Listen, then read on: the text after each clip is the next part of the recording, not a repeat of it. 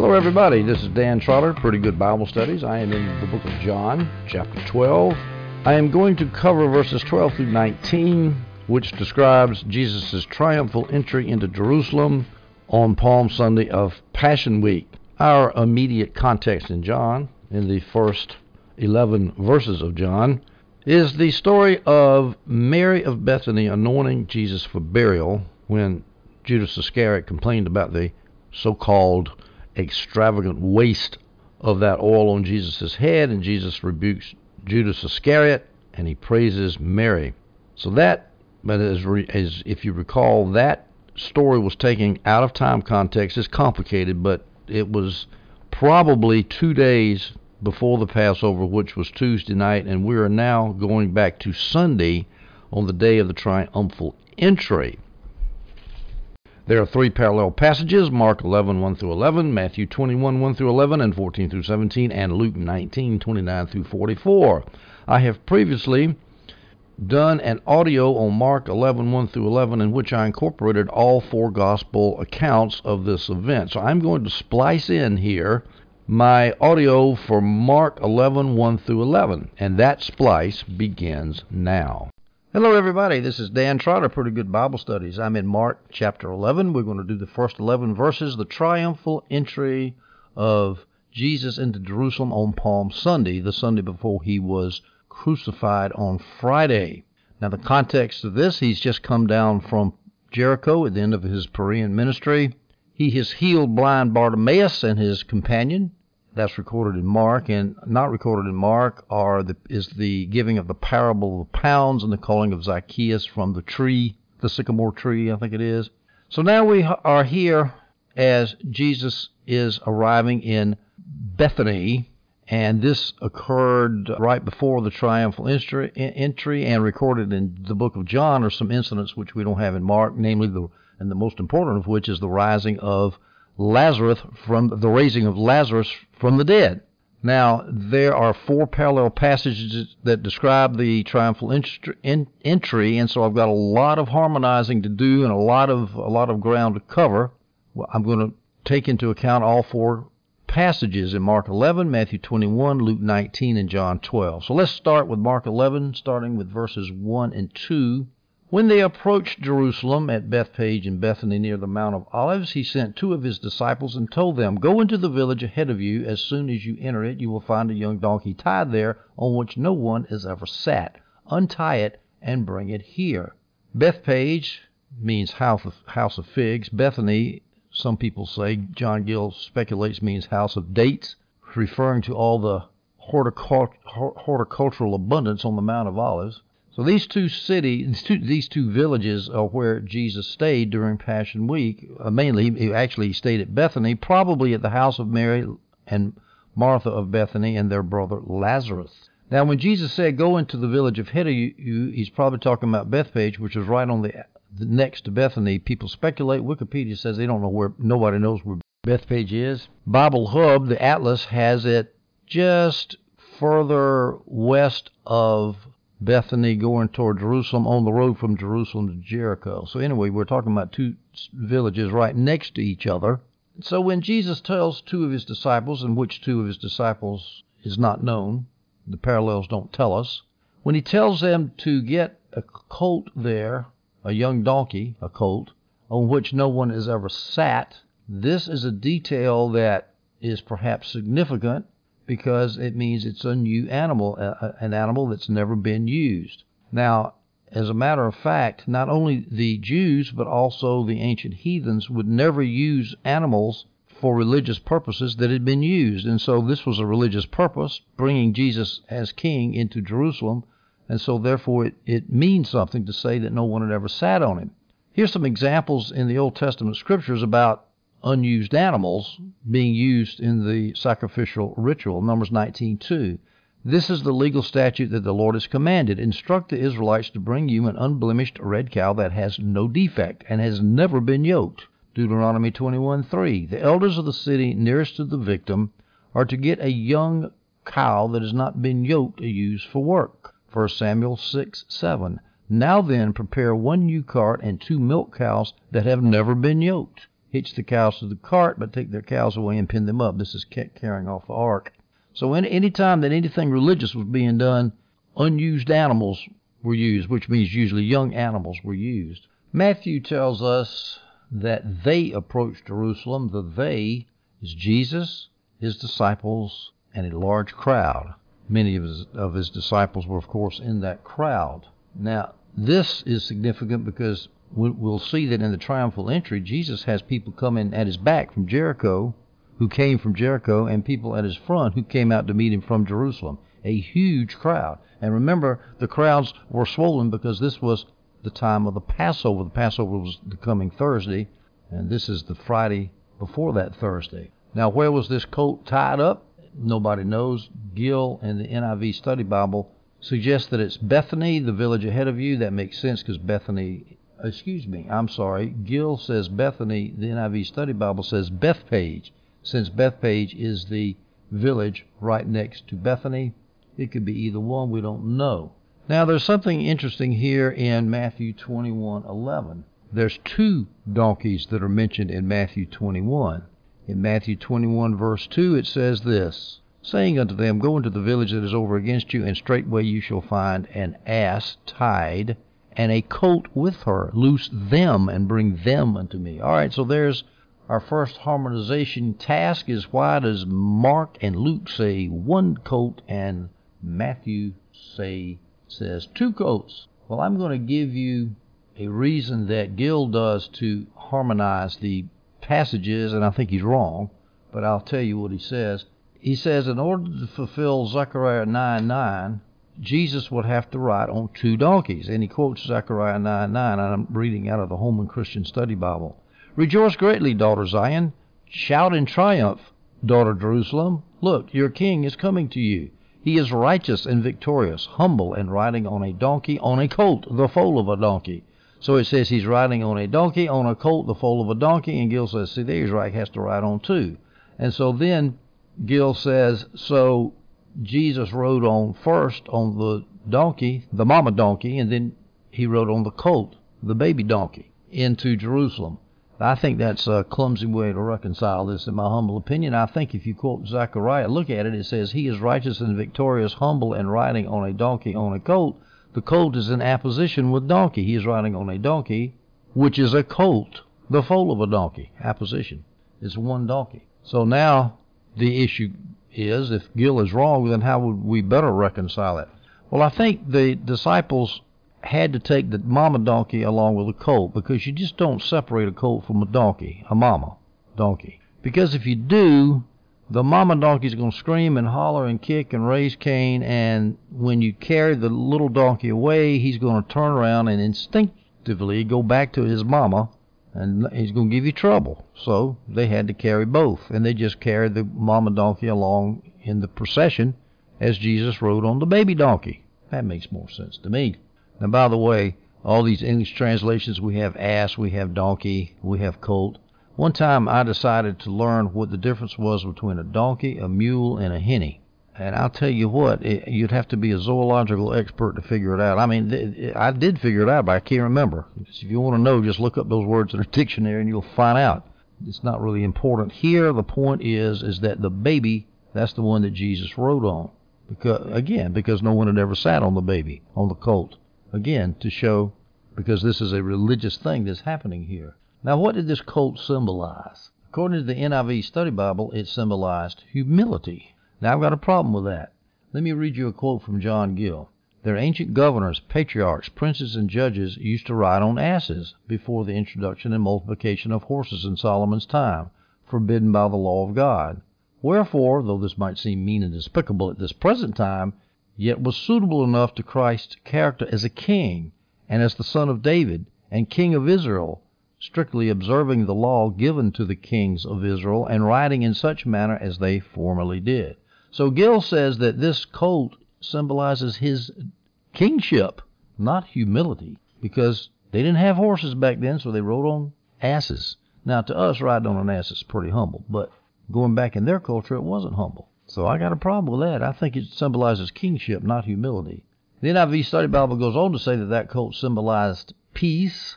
I don't know why a donkey would symbolize peace. When I think about a donkey, I think like, hee-haw, hee-haw. They don't seem very peaceful to me. A dove maybe, but not a donkey. So I don't know why they say that. And the NIV Study Bible also says it symbolizes Davidic royalty. Well, that's nice, but that's sort of the contrary to humility. I don't know how it can symbolize humility and Davidic royalty at the same time. Now notice that Jesus told the disciples, find a donkey there and untie them. Well, now, how can you just find somebody else's donkey and untie it and not have an objection from the owner of the donkey? Adam Clark says it's because Jesus divinely knew the owner would part with the animals. Or, this is my idea, maybe the owner knew that Jesus was the Messiah and would be more than willing to have his animals be ridden on by the Messiah. And perhaps Jesus knew that the owner of the colt was a disciple that was following Jesus and lived in Jerusalem. He could have known that through natural means even. And if he's a disciple, he's going to gladly give up his colt. Now, when did the disciples go get the donkey? Robertson says it was on that day, Palm Sunday. Adam Clark says it was a few days before the Passover, which is Palm Sunday. So it's not as precise. So this is when all this donkey getting was done, on the day of the triumphal entry, Palm Sunday. We now turn back to Mark 11, verses 3 through 6. If anyone says to you, Jesus continues, why are you doing this? Say, the Lord needs it, and we'll send it back here right away. The Lord needs the donkey. So they went and found a young donkey outside in the street, tied by a door. They untied it, and some of those standing there said to him, what are you doing, untying the donkey? In other words, we don't know who you are. It looks like you're stealing the donkey. Neighborhood watch. They answered them just as Jesus had said, so they let them go. In other words, the Lord has need of it. As I said earlier, many people think the donkey owner was a follower of Jesus. So this anyone, some of those standing there were not necessarily the owners of the donkey. They were just people, neighbors, that were wondering why these guys were untying the donkey. And when the disciples said the Lord will bring the donkey back right away, he's showing, look, we're not stealing the donkey. We're just borrowing it for a brief period of time. The donkey's coming back real soon. Notice that the disciples were instructed to say to any inquirer, you should say that the Lord needs them. He's openly proclaiming himself now as the Messiah. He's using a messianic name. Now, it could possibly mean God the Father there. The NIV Study Bible suggests that, but says that it probably does not mean God the Father. It means Jesus the Messiah needs that donkey. No more messianic secret now. Jesus is openly entering to Jerusalem as the Messiah. Now we turn over to Matthew 21, and we're going to do a section here that's not in either Mark, Luke, or John.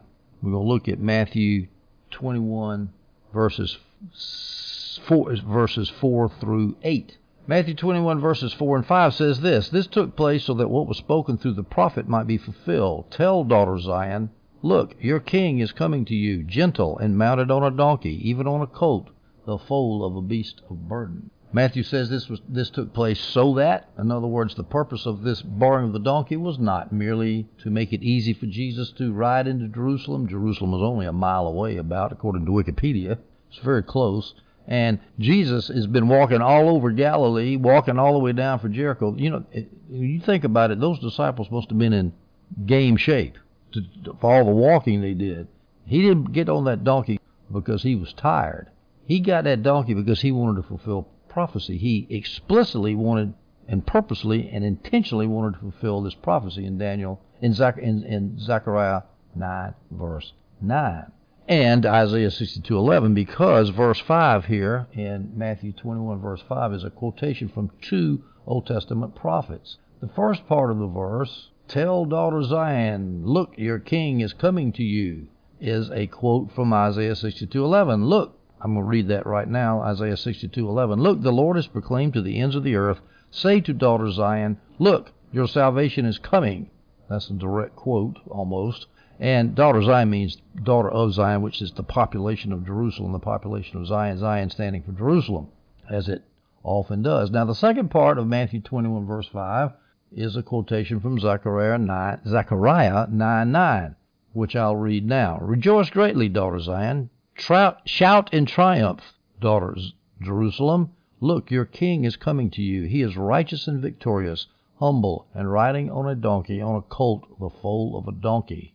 It's usual for Jews to quote scriptures piecemeal once you start going back and reading those Old Testament quotations of the New Testament and going back and finding them in the Old Testament, as I've done that. And it's amazing how often that happens. One piece of scripture here, a piece of scripture there. But that was their custom. There's nothing wrong with it. Now, here's an interesting question that I thought of. Here is a prediction in the Old Testament that the king is going to be gentle, mounted on a donkey. How in the world do the Jewish rabbis interpret that verse? Now, I don't know enough rabbinic literature to know that. I'm sure it could be found it's on my do list. I'm going to try to check that out. How in the world can they get around that prophecy? Because Jesus obviously fulfilled it.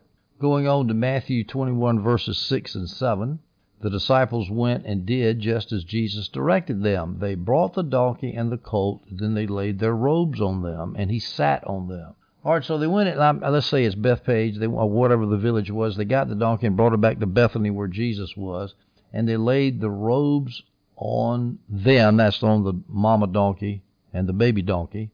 And he sat on them. He sat on the robes, of course, that were on the baby donkey. Adam Clark agrees with me on this in disagreeing with Gill that Jesus sat successively upon the two donkeys. Clark says this, we can scarcely suppose that he rode upon both by turns.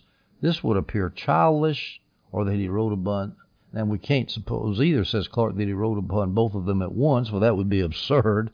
So, the answer is he rode on one, because when it says in Zechariah they brought the donkey and the colt, and they laid the robes on them, it doesn't say he sat on both of them. When it says he sat on them, it means he sat on the robes, not the donkeys. Now, what's this idea of putting putting robes on a donkey under a king? Doing that, putting a robe under someone acknowledged him to be a king, as John Gill and my NIV Study Bible point out. Here's an example, and the NIV Study Bible quotes this verse as an example. 2 Kings 9:13, and so does Gill. 2 Kings 9:13, each man quickly took his garment and put it under Jehu on the bare steps. They blew the ram's horn and proclaimed, Jehu is king. So when you see a garment under somebody, being placed under somebody, that means you are king. Matthew 21, verse 8, a very large crowd spread their robes on the road. And remember, putting a garment under somebody is making them king. So the crowd put their robes on the road upon which Jesus was walking. Where are these crowds? Remember, I said earlier there were two sources of that crowd. There were those that followed Jesus from Jericho, and there were those that came up from Jerusalem. We'll see later in the book of John that a lot of people who came up from Jerusalem did so because they had seen Lazarus resurrected from the dead and become believers because of that. And they went back to Jerusalem, and they came back out to meet Jesus again. The putting the robes on the road, is a confession of Jesus' kingship, as I just said, and the NIV Study Bible and Gill agree. Now, the cutting of the branches, John Gill says that the Jews did that on any occasion of joy. Not just the Feast of Tabernacles, of course, the Feast of Booths, when they had the citron, the lutron, I can't remember all those branches they had with the lemons on it, the citrus fruit on it, and they would cut those branches down and wave them around and put them on their booths. It was a time of joy. That was a time of joy, but any time you cut down branches and waved them around, that was a symbol of joy. These were palm trees, by the way, that they cut the branches down. We've learned from John 12:13, it says they took palm branches and went out to meet him. All right, so there's palm branches being waved around. Now, palm branches is kind of special because in Revelation 7:9 we read this, after this I looked, and there was a vast multitude from every nation, tribe, people, and language. This is the church, people in the new covenant, people that are born again, which no one could number, standing before the throne and before the Lamb. They were robed in white with palm branches in their hands. Palm branches. That's a symbol of victory, by the way. Joy and victory. So even as the new covenant believers have palm branches in their hand in John's vision in Revelation, so the people of Jerusalem had palm branches in their hand as the Messiah entered into the capital city of Jerusalem. Now, one other small point, it said that the crowd spread their robes on the road. That preposition, of course, as most Greek prepositions are, a little bit ambiguous. It doesn't mean in the dead center of the road, according to John Gill, because that would have hindered Jesus' riding, but they put the robes on the sides of the road. I'm not so sure of that. I don't know why it would hinder anybody. Put the robe in the middle of the road, Jesus could walk that donkey right on top of the robe. And I don't think the people would have cared too much. They were so excited, they wouldn't have cared that they lost their robe. All right, Matthew 21:9. Well, actually, we'll go on to 21:9 here. No, I take that back. We're going to drop back to Mark 11, verse 7, and I'll read from there. Then they brought the donkey to Jesus and threw their robes on it, as I've just said, and he sat on it. Many people spread their robes on the road, and others spread leafy branches cut from the fields. Kind of got ahead of myself in Matthew there. Mark 11, verse 9. Then those who went ahead and those who followed kept shouting, Hosanna. In other words, Jesus was surrounded by the crowds in front and the crowds behind. Probably the people who came behind were the ones who had followed from Jericho, and the ones who went ahead are those who came out and met him from Jerusalem, although it doesn't say that. They were yelling, Hosanna. Hosanna means save, save. He who comes in the name of the Lord is the blessed one. The coming kingdom of our father David is blessed. Hosanna in the highest heaven. And he went into Jerusalem and into the temple complex. After looking around at everything, since it was already late, he went out to Bethany with the 12. Now notice in verse 10 in Mark 11, the crowd shouted, the coming kingdom of our father David is blessed. That's kind of unusual because usually people call Jesus the son of David. And in fact, he was called the son of David in the Matthew parallel here. It's more usual for Jews to call Abraham their father. But the reason they called Jesus David father here is because the Messiah was David's son. And so the Messiah's father, David, was blessed because of his son, the Messiah. So they called David father because David was the father or the ancestor of the Messiah, who they were now proclaiming. You notice how Jesus looked around. This is still on Sunday, right before he left. He looked at everything since it was already late. He looked at everything, and what did he see? Well, money changers, animals running around. He came back the next day to clean up the temple. We'll see that in a later audio. This is Palm Sunday before that. We're assuming Robertson's harmony chronology is accurate, and I do. Why did he leave the city and not stay there when he went back to Bethany? Well, I don't think that staying in the city would be safe. Jameson, Fawcett, and Brown says this, it was not now safe for the Lord to sleep in the city, nor from the day of his triumphal entry did he pass one night in it, save the last fatal one. So Sunday night, Monday night, Tuesday night, and Wednesday night was back at Bethany with Mary and Martha and Lazarus, most probably. Thursday night, of course, was the night he stayed up all night in the Garden of Gethsemane and got arrested. A couple of other points before we move over to Matthew. It says the palm branches were cut in the fields, and in Matthew it says the branches were cut from the trees. I assume the trees were in the fields on the side of the road. Minor point. And the psalm that was quoted from when the crowd was saying, blessed is he that comes in the name of the Lord, that's in Psalms 118, verses 25 through 26. Let's take a closer look at the meaning of this word Hosanna. The NIV has a note that says, Hosanna is a Hebrew expression meaning save, which became an explanation of praise. It has an idea of both prayer and praise, according to the NIV Study Bible. Now, these three phrases that were shouted, Hosanna, he who comes in the name of the Lord is the blessed one, Hosanna to the highest heaven, they're not necessarily spoken at the same time. It was a crowd, and one might be speaking one might be saying one, and one might be saying the other. Now, as I mentioned, the blessed is he who comes in the name of the Lord is from Psalms 118, verse 26. This is a Hallel psalm, a praise psalm. These Hallel psalms were traditionally sung at Passover time. So shouting this psalm at this time was quite appropriate, as the NIV Study Bible says. And as far as the Hosanna, here's a quote from Adam Clark. When persons applied to the king for help or for a redress of grievances, they used the word Hosanna, or rather from the Hebrew, Hoshayana, save now, or save, we beseech thee, redress our grievances, and give us help from oppression. So when the people were saying Hosanna, they were saying, free us from oppression, Messiah.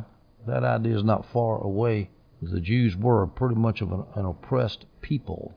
Now we're going to switch over to the parallel passage in Luke chapter 19 for several verses, because Luke adds a lot of stuff that the other three Gospels don't have. Luke 19, verse 36, as he was going along, Jesus, they were spreading their robes on the road. Now that they is probably the disciples, the crowd. The 12 disciples had already put their robes on the colt already, so this is probably the rest of the crowd were putting their robes on the road. It says, now he came near the path down the Mount of Olives in verse 37, and that means that all this shouting Hosanna and waving the palm branches was not done in Jerusalem proper. It was done outside of Jerusalem, coming down the Mount of Olives, contrary to a lot of those pictures you saw in Sunday school. The whole crowd of the disciples began to praise God joyfully with a loud voice for all the miracles they had seen. For example, the resurrection of Lazarus, the raising of Lazarus, which had just happened a few days before, as well as all of the healing miracles and the exorcisms. Moving on to Luke 19, verse 38, Luke says this, "The King who comes in the name of the Lord," that's Jesus, "is the blessed one. Peace in heaven and glory in the highest heaven." Now, why would the crowd be saying peace in heaven? Well, of course, there's already peace in heaven. Why would you say, may there be peace in heaven?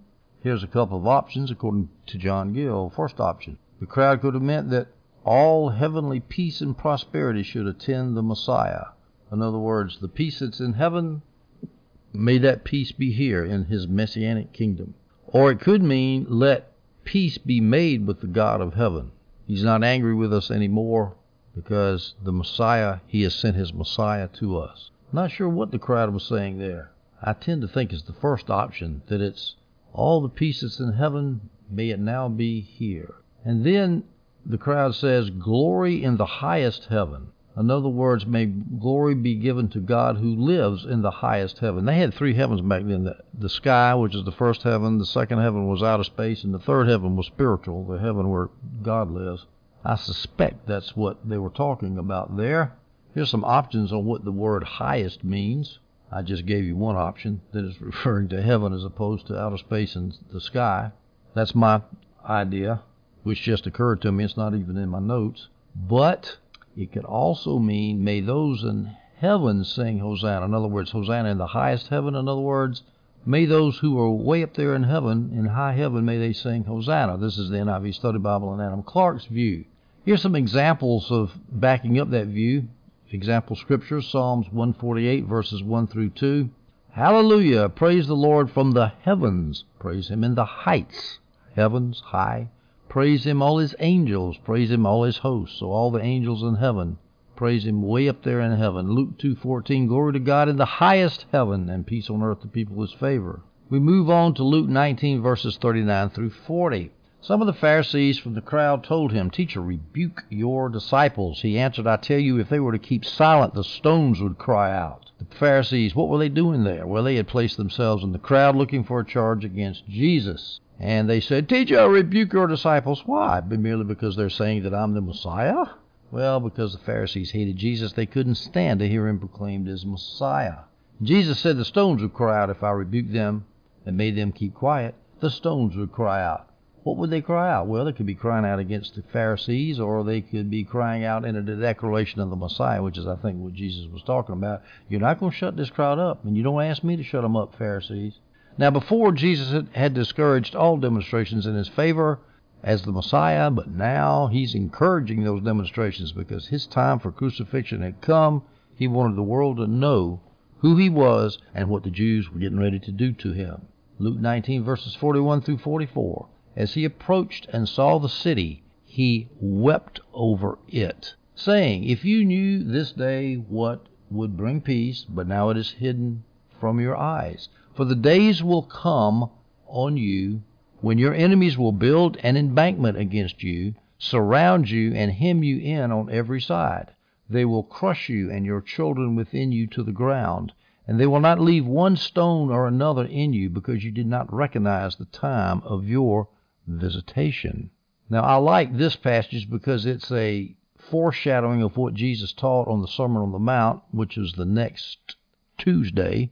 This is Sunday, so Sunday, Monday, Tuesday, day after. The next 2 days later, he was going to preach the same thing to the disciples.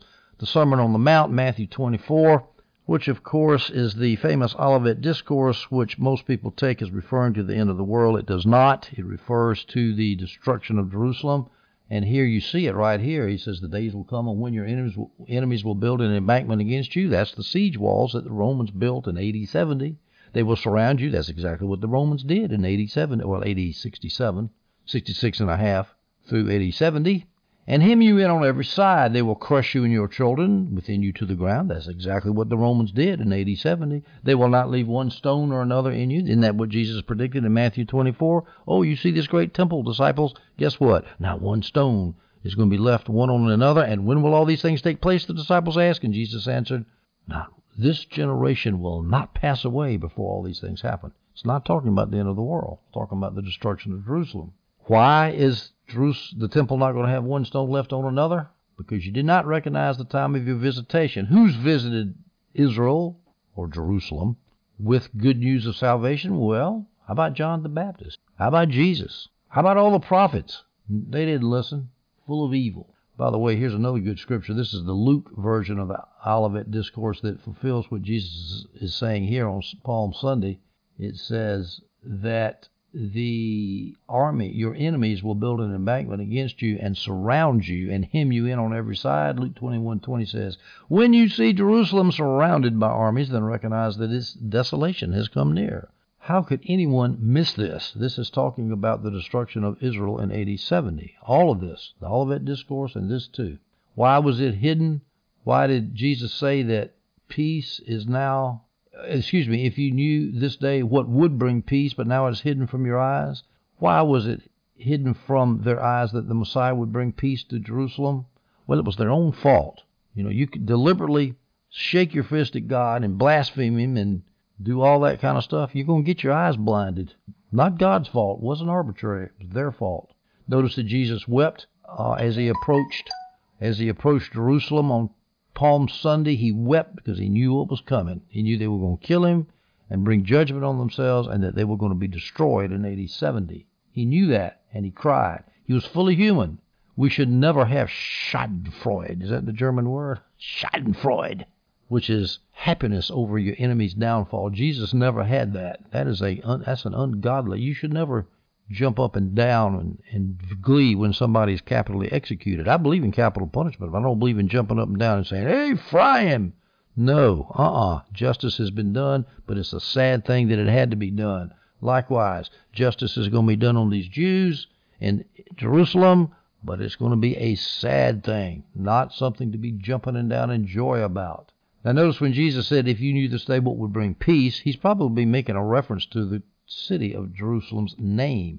Jerusalem means peace, or he shall see peace, something like that. And so, ironic that the city that's named peace rejects the very Messiah who's going to bring peace.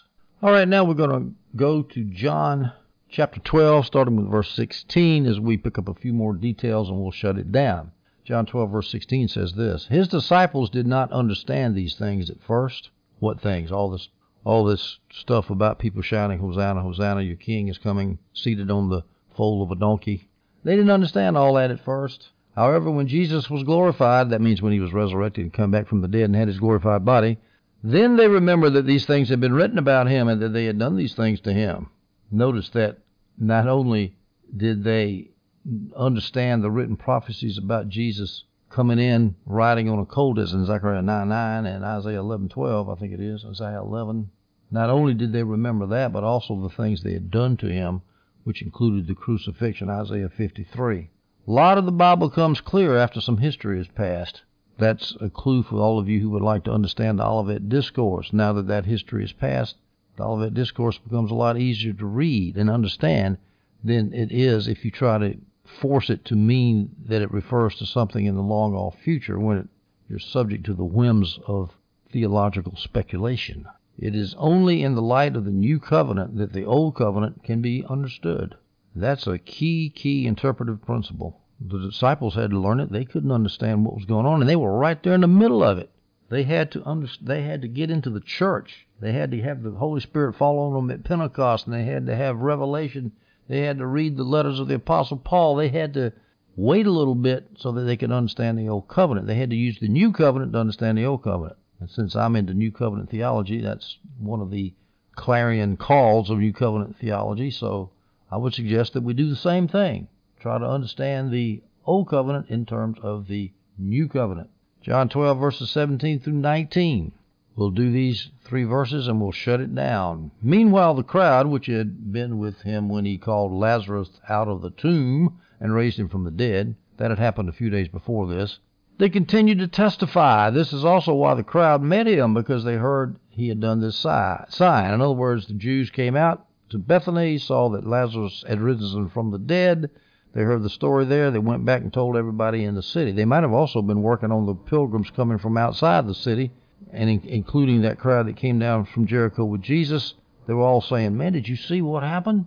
He raised Lazarus from the dead, which John calls a sign. John's big on signs. I like John. I like him pointing out miracles are signposts to heaven. The Pharisees listened to all the people proclaiming him Messiah and the people testifying that he raised Lazarus from the dead.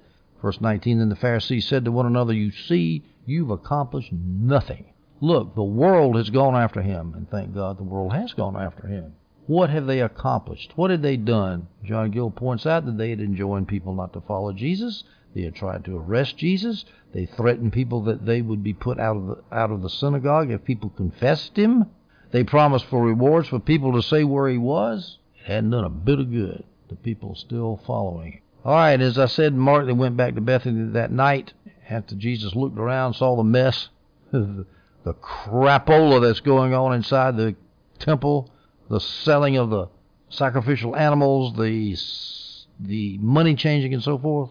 He goes back to Bethany to spend the night. He's coming back the next day to do some heavy lifting. When he gets back to Jerusalem, he turns those tables over, and he's going to do some other stuff too, some teaching. All right, I've returned from my splice of Mark chapter 11, verses 1 through 11.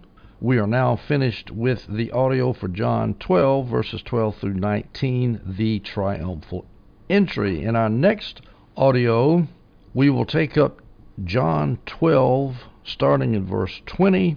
This is when some Greeks come down during the Passover to seek out Jesus, and Jesus reflects on his approaching death.